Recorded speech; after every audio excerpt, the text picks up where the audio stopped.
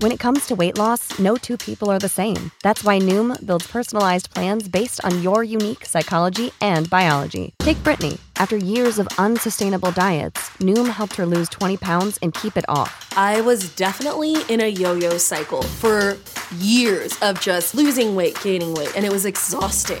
And Stephanie. She's a former D1 athlete who knew she couldn't out-train her diet, and she lost 38 pounds.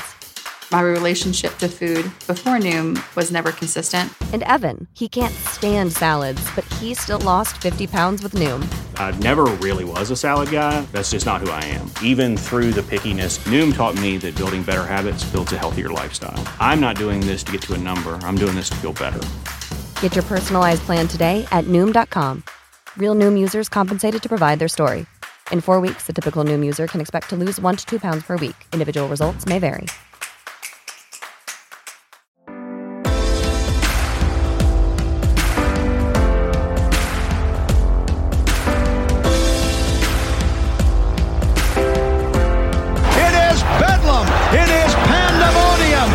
Fandemonium. It is fantastic.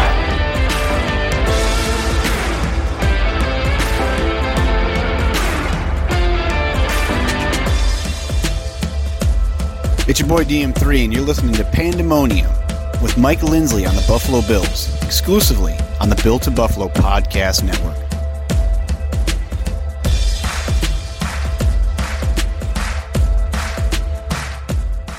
What's up, Bills Mafia? Mike Lindsley back with you. It is indeed the Pandemonium Podcast here on the Built in Buffalo Podcast Network. Hey, make sure you follow us, subscribe, rate, review to the podcast network, to our YouTube page, at Built in Buffalo _ on Twitter. We have a Facebook page. We have Instagram. All of it is exploding by the day. It is 7 days a week of Bills content, audio, video, articles, and everything in between. So make sure that you hop on the train and follow and share.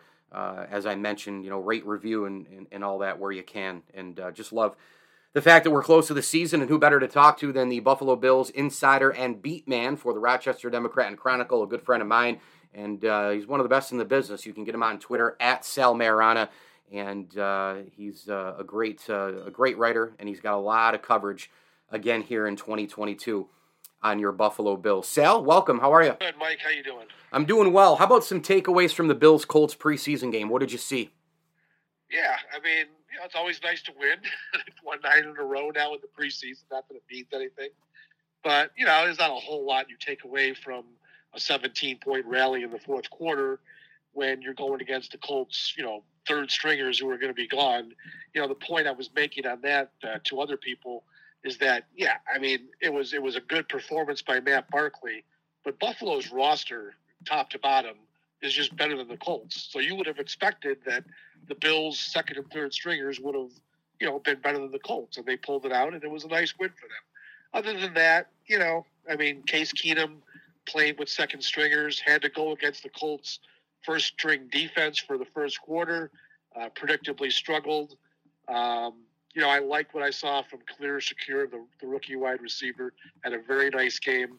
Another guy who played well, again, against second and third stringers was Isaiah Hodgins, but there's a kid that's been around for 2 years, hasn't been able to get on the field because of injury, and also he had a problem last year. I forget exactly what it was. But anyways, he had a real nice game. He caught 9 balls. So there were some individual performances. Balin Spector, 7th-round rookie out of Clemson, linebacker, was all over the place. So that was good to see, but really hard to make any judgments on the first preseason game. One thing I find fascinating right now is the slot receiver position, how that lines up depth chart-wise, and then also the kick returning duties, because we saw little James Cook there as well. He was a little underwhelming, obviously, in terms of the explosion and some of the things that we saw during training camp when he was in the backfield, but they gave him a little bit of a look. You've got the slot position going on. Jamison Crowder, does he fit in? Does he not? Do they try to trade him? Isaiah McKenzie, you mentioned Shakir. How do you see those two things kind of playing out, the kick returning and the slot? Yeah, it's kind of all hand in hand, too, because, I think if Tavon Austin's going to make the team, and I don't think he's going to, he would have to be the return guy. He would have to win both of those jobs to give the Bills some value, and I don't think it's going to happen. So I think you're going to take him out of the mix I think Shakir's got the team made. He was back deep on a couple of punts. So if he could possibly do both of those duties, obviously it enhances his chances to be more of a contributor early in the year.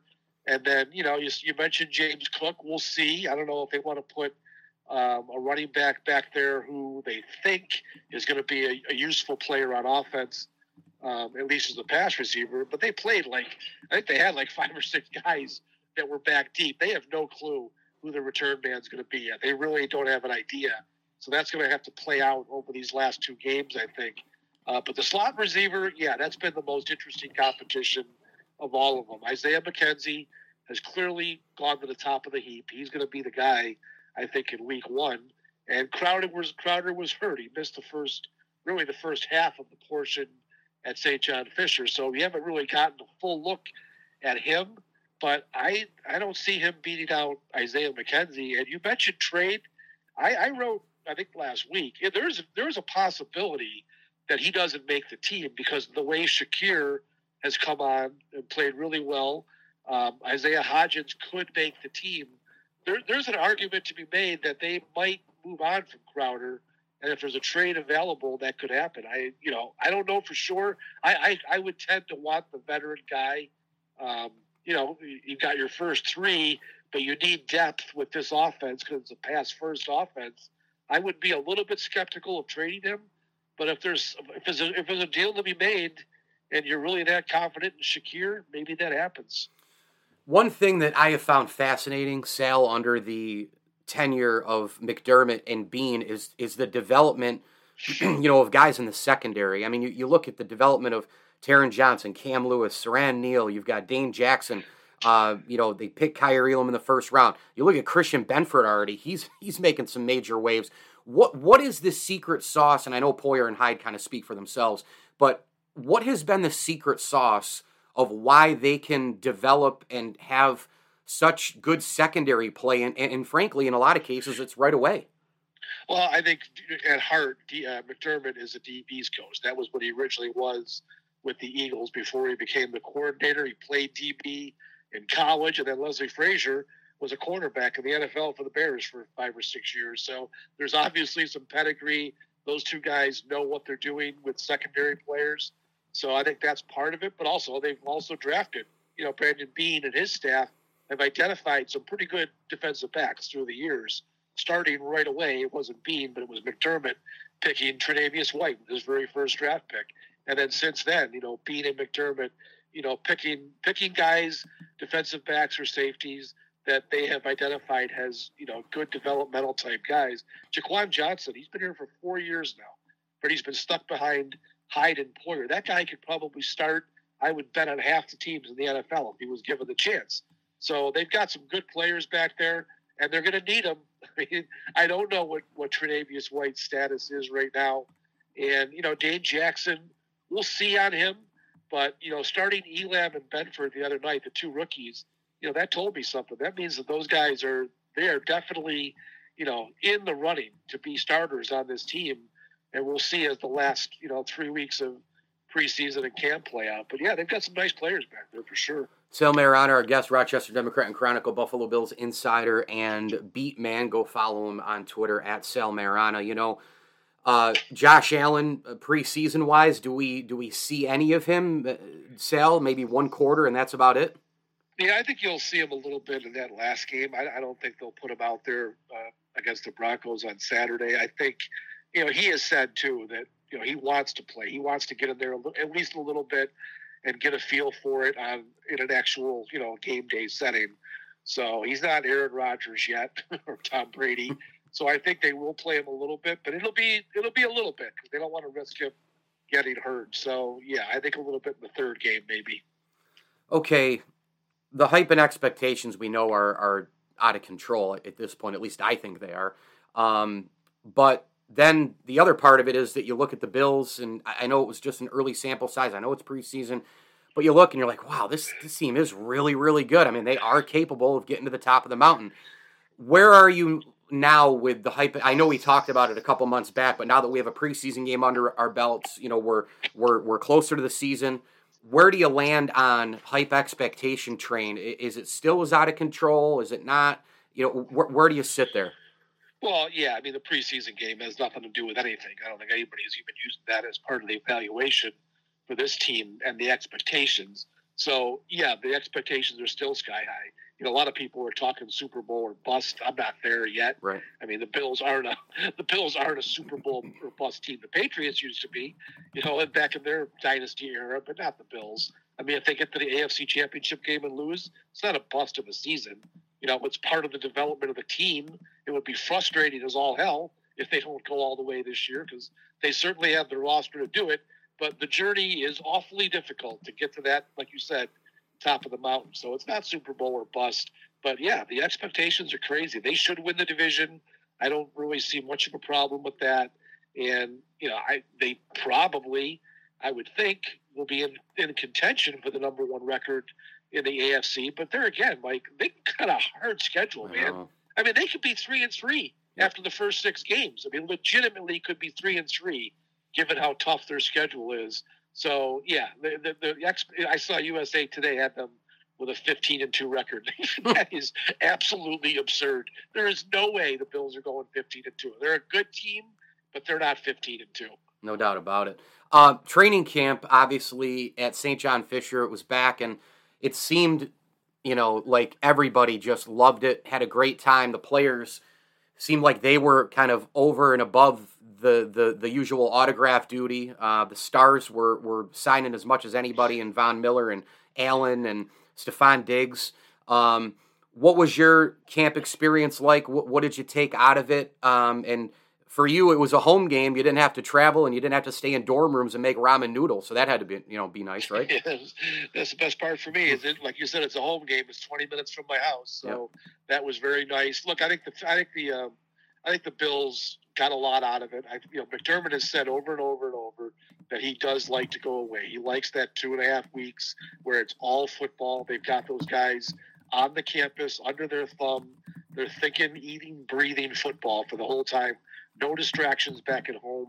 So I think they're going to keep coming to Fisher. There's no long-term contract in the mix right now, but everyone that I've talked to over there said that, it's just going to be, as long as Fisher wants us, and they certainly do, they'll keep going back as long as McDermott's the coach. So, yeah, it was nice. Players really got into it. You're right with the autographs. They were very accommodating with their time. Fans loved it. They had good crowds every day. It was a great experience, and I'm glad they were back after a 2-year hiatus. Sal, before I let you go, I wanted to have you plug a couple of things. First of which, of course, is people can subscribe right to the Democrat and Chronicle for a really good price right now. Yeah. If you've got $1 laying around, you get 6 months of access to our online. So, yeah, it seems like a pretty good bargain, and you get all my Bills content. And then if you do subscribe, you get my Bills Blast newsletter, which is new this year and put about 5 or 6 out. So that's an automatic if you subscribe. So, yeah, you can go to my Twitter feed, and I've usually been putting links up there, and hopefully we can get some people because we need local journalism supported, people. It's more than ever. We need local journalism supported. So I hope that people would do that, and the Bills Blast will give them a little bit of extra Bills coverage.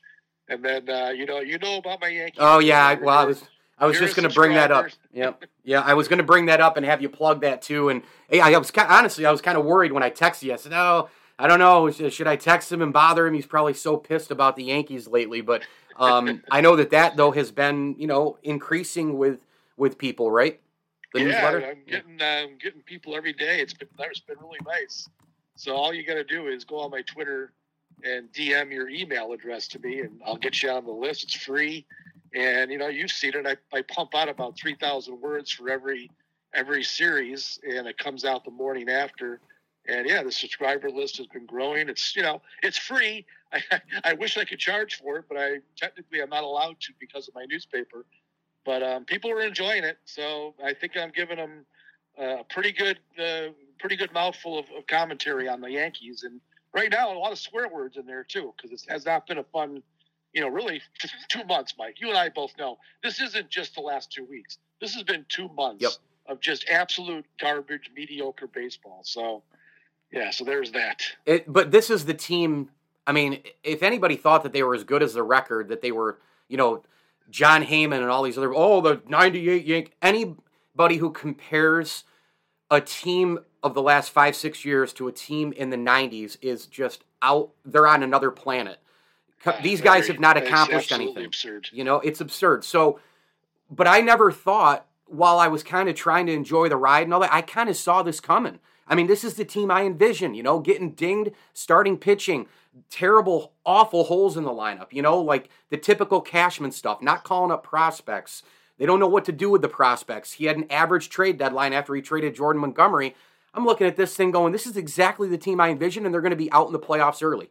Yeah, I feel the same way. I was never, 61-23 at one point, and that was completely unsustainable. But look at how they got to that point. Mm-hmm. There were so many nights where they just caught humongous breaks. All those come from behind wins. You just can't keep regularly falling behind and expect you're going to come back.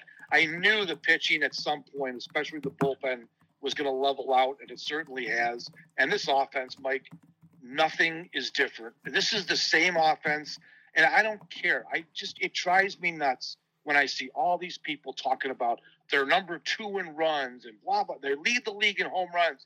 Watch the games. That's right. And you understand this is not a good offensive team. They have nights where they explode and they inflate all their numbers. And then there's way more nights when they just aren't any good at all. And that's what we're seeing right now is that latter part. They've been horrible. Could not agree more, and with that, we will end it. Sal Mayorana, Rochester Democrat and Chronicle, the outstanding Buffalo Bills columnist. Make sure that you go follow him on Twitter, at Sal Mayorana. Subscribe to the Democrat and Chronicle. Support local journalism, and of course, you can send him, just DM him, and get involved with the Yankee newsletter as well if you want some of that coverage.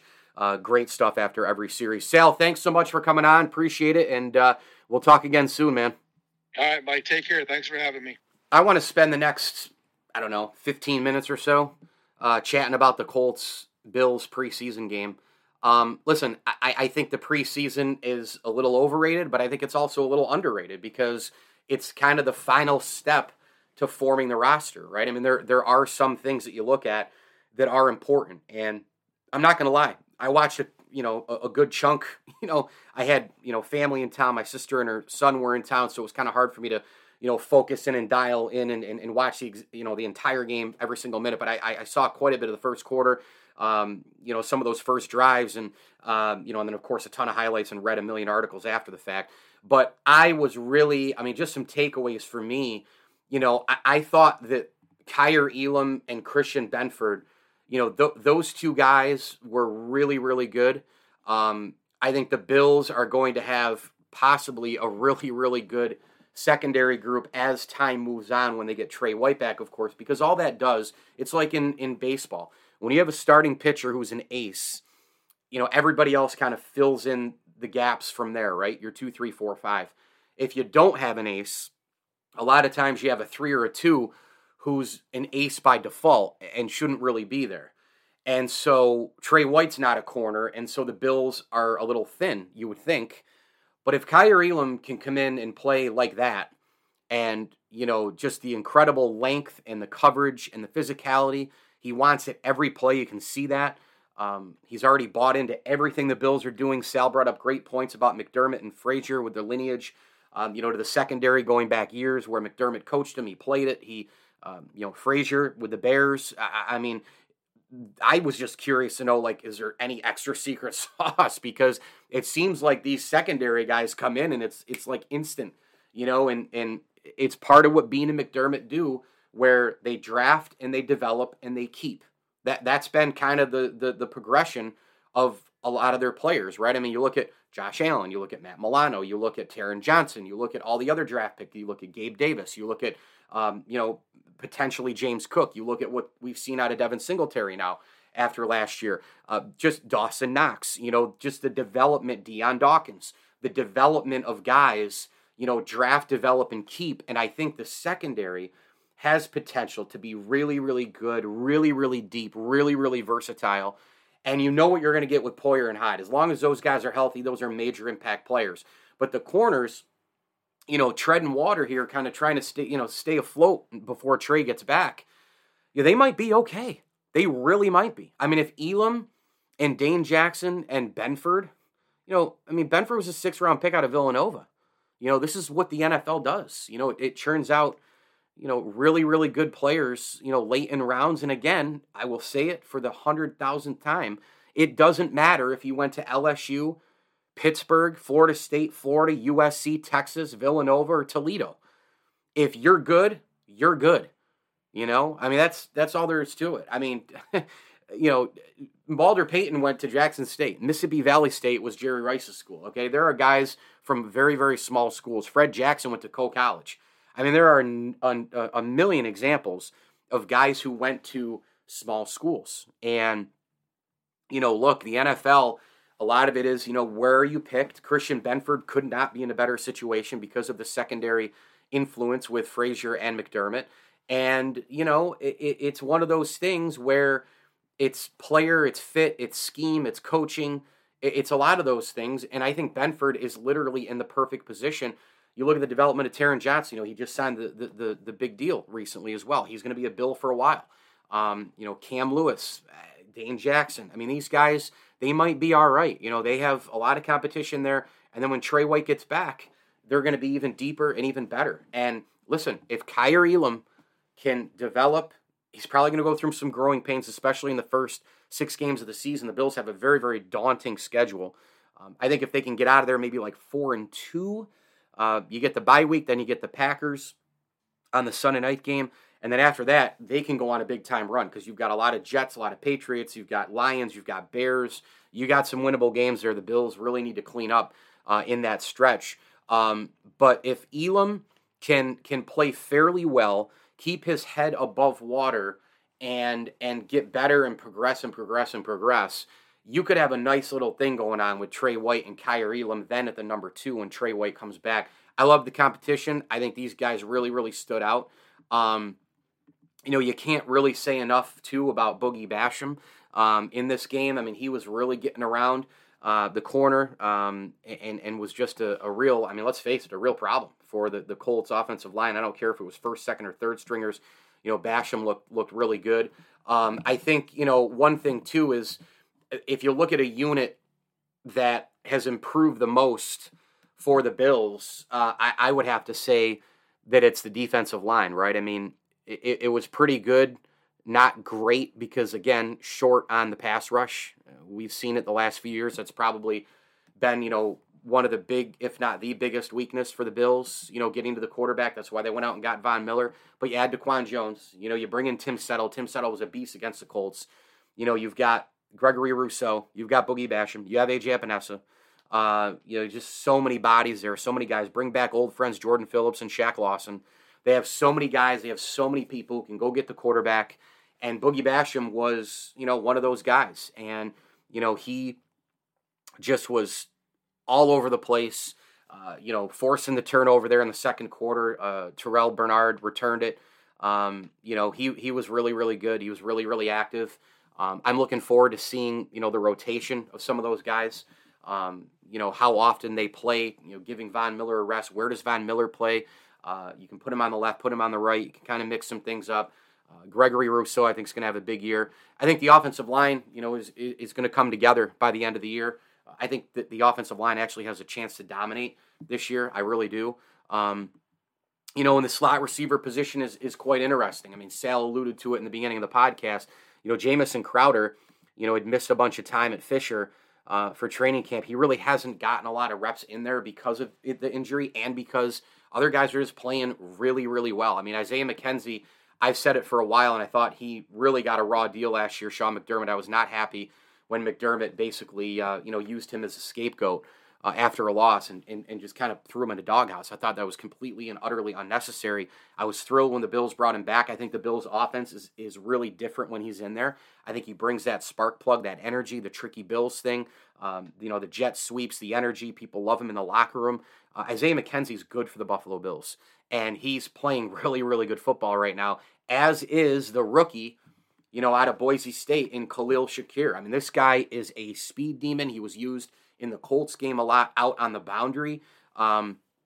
Really terrific. And I think those two guys are going to be, your 1-2 punch at the slot. I really do. I think something will happen where Jamison Crowder, will either not make the team or maybe the Bills, trade him.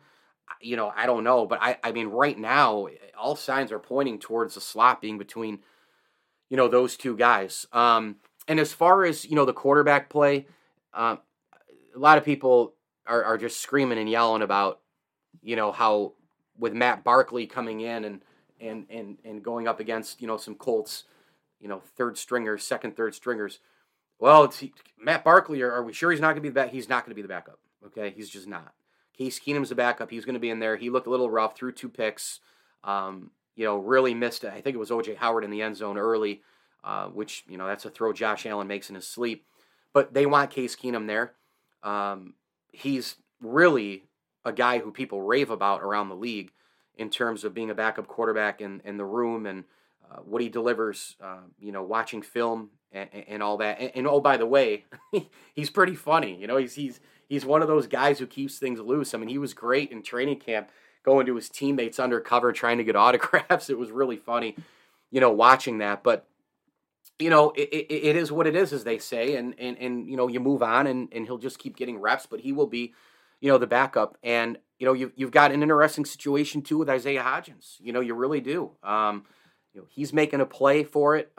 Sal alluded to that earlier as well, with the injury, multiple injuries and all that. And he's just been kind of around a couple of years, but impact isn't really felt. Well, now it's there. I mean, he had a great camp and he had a really nice game against the Colts.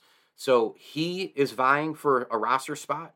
I think Raheem Blackshear looked pretty good. I'm not sure he'll make the roster, but, he caught the ball 4 times for 60 yards.